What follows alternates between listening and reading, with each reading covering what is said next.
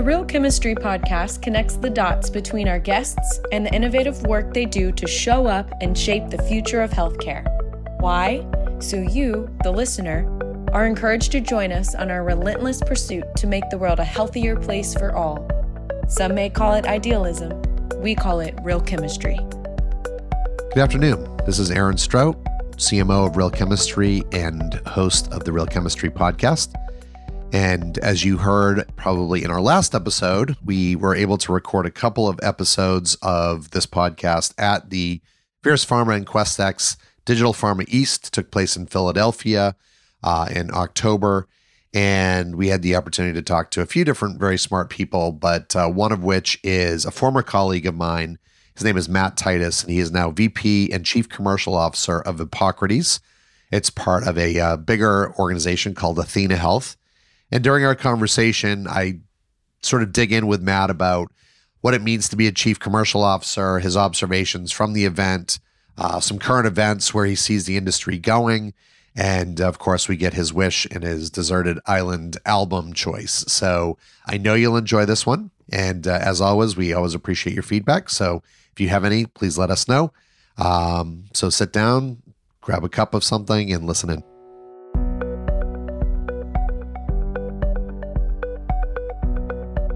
So today I have a unique pleasure of sitting down with someone who's not only one of the smarter people I've ever met in the healthcare space, and you can't see his face, but he's laughing right now, but someone that I've had the pleasure of working with. Matt is now at a company called Epocrates, as I mentioned in the upfront. And we're at Digital Pharma East, which is, I think this is the first time they've really been back in force in a couple of years. Thank you, pandemic. And I was talking with some of the brass earlier, and they said that this is the biggest one that they've done. So I think everyone was eager to be back. And so today we'll ask Matt a little bit about sort of day in the life, what his job entails. But I'd like to start by saying some people may not know what Epocrates is, which is part of Athena Health. I think the acquisition was 9 years ago-ish. Let's talk a little bit about Epocrates, maybe how it fits into Athena. I know you work with HCPs. Thank you, Aaron, and great to be joining you.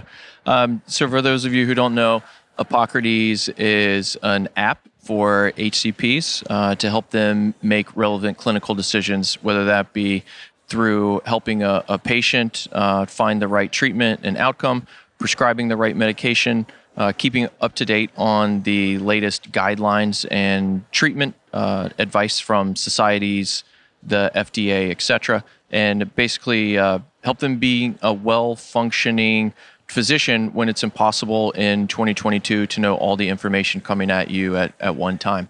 We like to consider ourselves a second screen to the EHR. Many of the tools and information that we have are not readily available in EMRs, EHRs. So it's really the ability to help clinicians make the right decision with the evidence that they have in front of them. Awesome. Thank you. So we're here at this event, so Digital Pharma East, and there are tons of life sciences companies, a lot of the ecosystem players like ourselves, Real Chemistry and Epocrates. Let's talk a little bit about what your experience has been here. I know you're manning your booth because you're one of the major sponsors, I think a gold or maybe a platinum. And because of that, then you've had to have a lot of conversations with people. So let's talk a little bit about what those conversations look like. What's the nature of those conversations? Yeah, I think for us, the main topic of conversation has really been around what types of data are you using and how is the data that I have readily available, making sure that I'm spending my promotional dollars effectively. And I think we've heard that across all manufacturers, across all brands. COVID really threw the industry for a loop. I can't necessarily send a drug rep in to see a doctor. How do I make sure that my message is heard? How do I make sure that I am where a physician is making a prescribing decision? And how do I continue to have an impact on the healthcare space in general? I think one of the things that we have seen as a society is that there is a lot of noise. There's now more data being made every second of every day than has ever been before.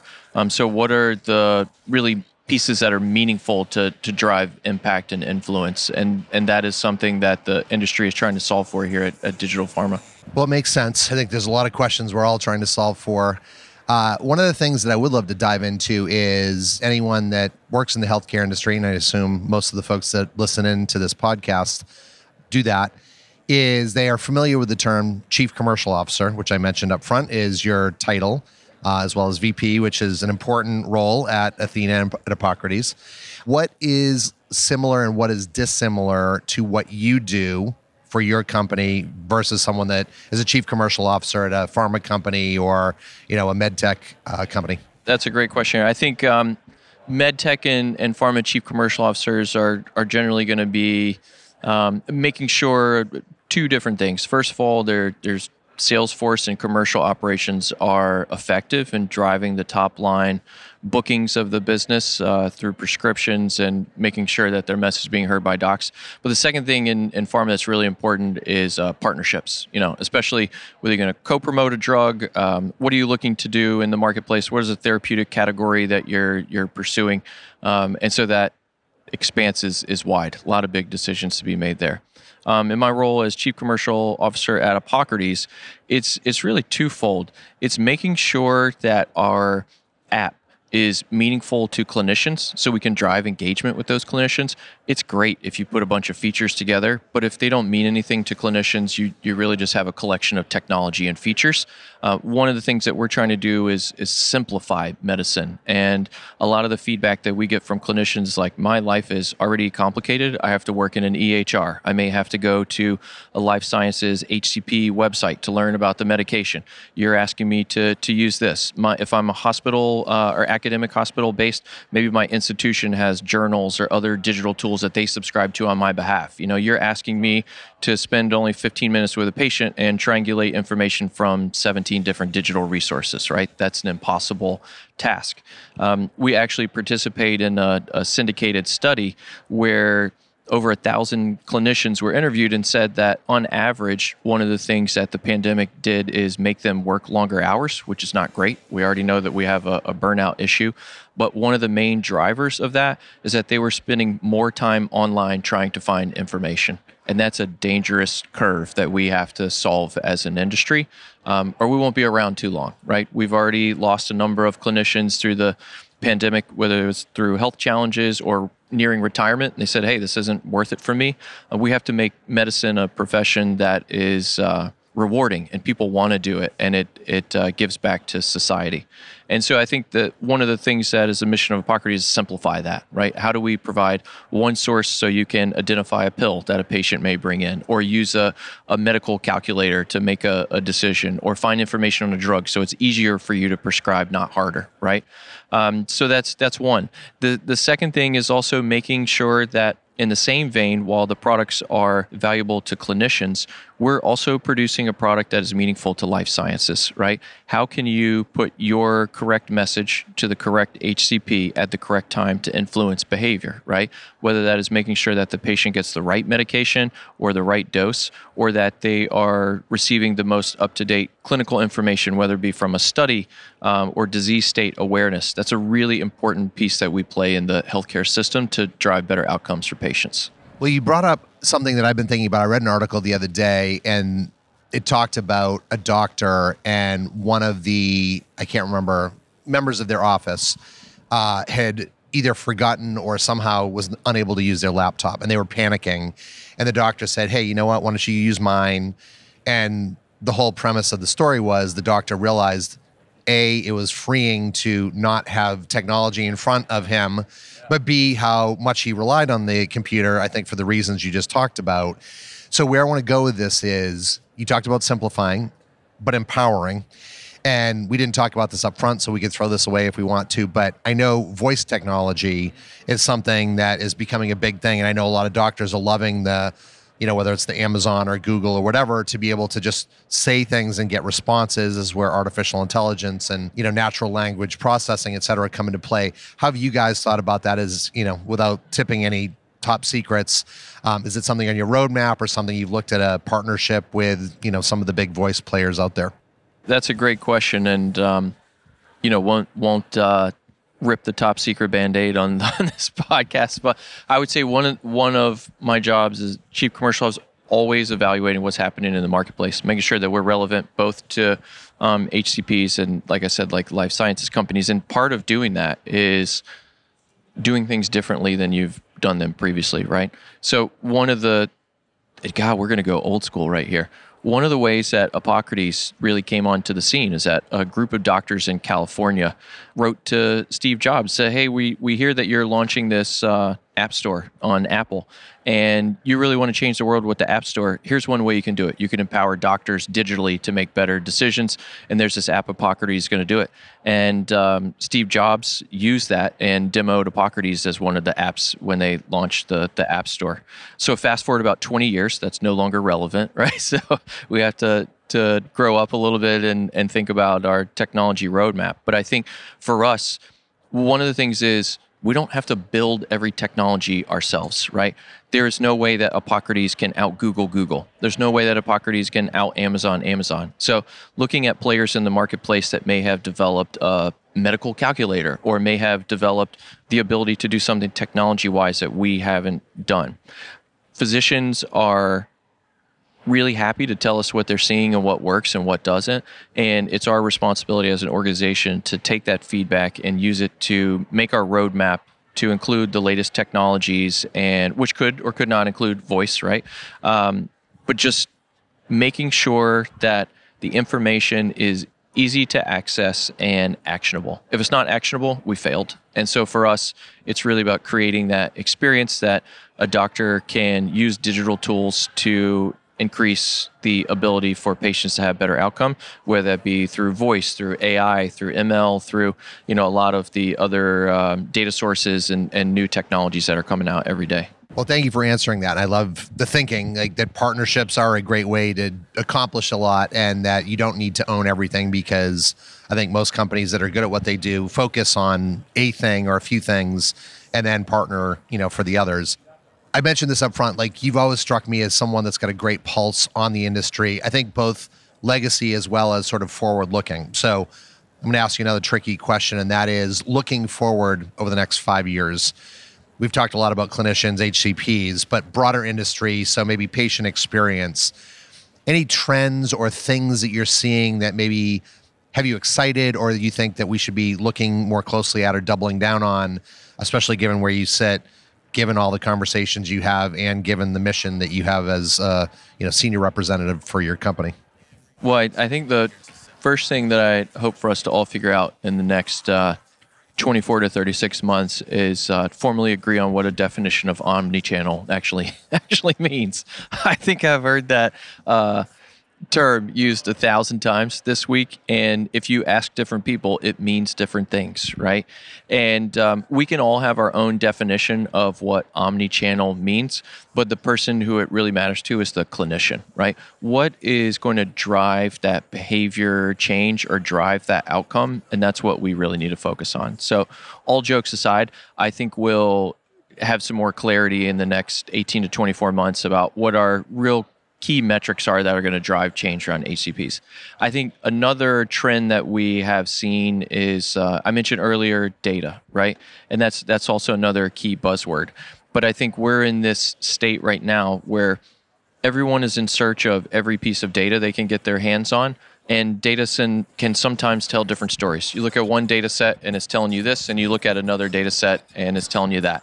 So I think we have a little bit of an industry issue where we have some paralysis by analysis going on right now. And again, what is the solve for that? You go back to the clinician. What actually motivates you? What are the things that are helpful to you and not helpful? And if we can dial into those and then use data to support that, we'll get somewhere. But what I don't want us to see as an industry is we overcomplicate things by having too many solutions or too many data sets that makes practicing medicine too hard. That's going backwards, not forwards. Well, great answer, not unexpected. I would love to drill down on that, and then we'll do our last two questions to wrap up a little bit on the lighter side.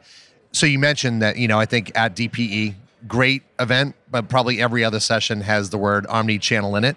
It is a buzzword, and I think one of the things that we learned during the pandemic was, again, drug reps couldn't go into offices because we had to learn how to deliver the training and the education and all the other things. people had to find more innovative ways to get in front of the HCPs. What is your definition of omni-channel? Because I would like to argue that that's probably a good starting point, since you've been in the industry for a while and you're a smart guy and you know sort of marketing and sales and how these things work. Yeah, I think for me, omni-channel is more of a philosophy that is backed by data instead of a rigorous set of rules. And by that, I mean, what are the mechanisms that are going to drive the change to get the right message in front of the right audience at the right time? That's really what it boils down to, right?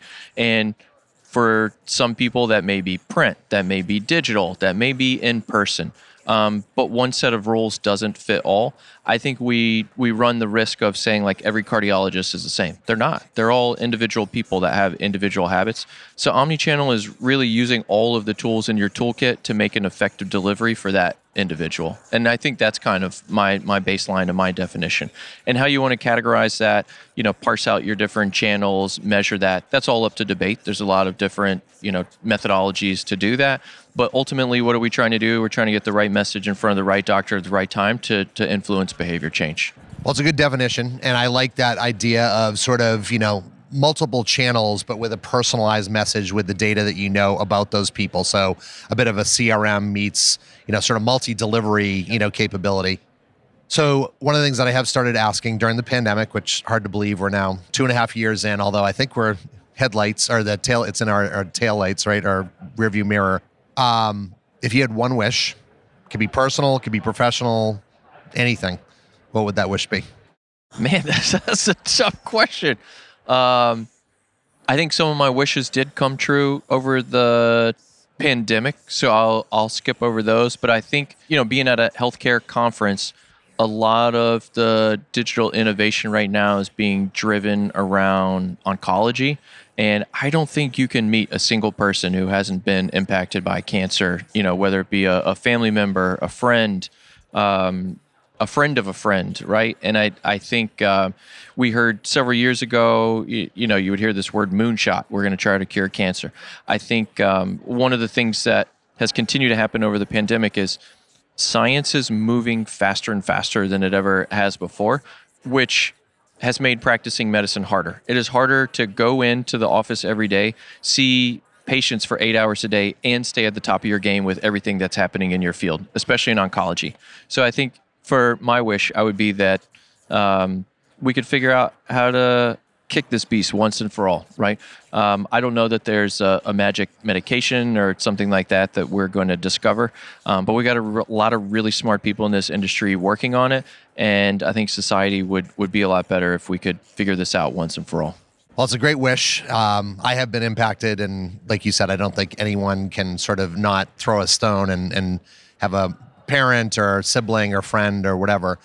I think what I am encouraged about, and I'm thinking this is one of the things you might be referring to, is the technology for at least 2 of the COVID vaccines, mRNA, which I think we're all very familiar with.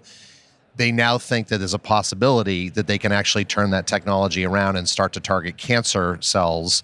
Very early days, but this is something that the founders of mRNA had hoped that we could use it for other purposes. So let's have our fingers crossed that that's at least one solution, because you're right, there'll be lots of solutions that we need.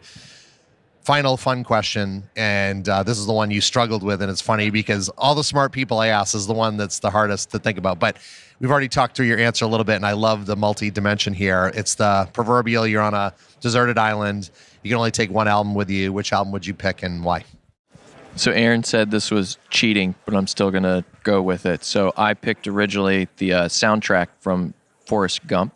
The reason why I did that is because I first read that book, I think when I was in like 7th or 8th grade when it came out. It was during the summer and the movie was coming out like right after it. And I think I had to get my parents' permission to watch the movie. There's a little violence in there, some adult themes, but it was the first movie that I had ever seen which had so many cultural, generational, musical themes weaved in it. It's almost like you felt like you lived through several generations in that. And included in the soundtrack was the soundtrack from each thing. And many, as a child of the 80s, songs I had heard like growing up.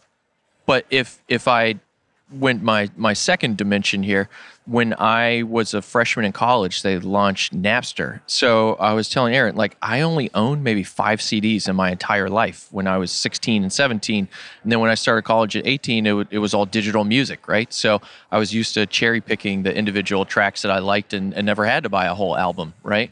And so that was a really interesting era. We're at Digital Farmese. That's like the start of digital music. Seems like yesterday, but that was actually like 20 years ago. So it's changed a lot, but actually hasn't gotten that far away. Now you can subscribe to like Spotify or Pandora or things like that and kind of curate your own lists. But digital music, man, crazy how that's evolved. Well, again, it's all about why the answer is, right? And I think as I'm thinking about it, part of what I like about that is, you're right, it did take us, Forrest Gump took us, I think, from Vietnam all the way up through mid to late 80s, maybe even early 90s. And so there was I think if you tell a story through music, that does a really lovely job at doing that. So I'll have to go back and now listen to the soundtrack. With that, I will wrap us up. So I've had the pleasure of talking to former colleague and now VP and Chief Commercial Officer at Epocrates, Matt Titus. Matt, thank you so much for taking time out of your busy schedule and joining us here for the podcast. Thanks, Aaron. Loved it. Look forward to it again. Have a good one. Want more episodes of the Real Chemistry Podcast? We post a new episode every Thursday. Subscribe to our show on Apple Podcasts, Spotify, the Stitcher app, or iHeartRadio via the Health Podcast Network. Go to realchemistry.com for more info.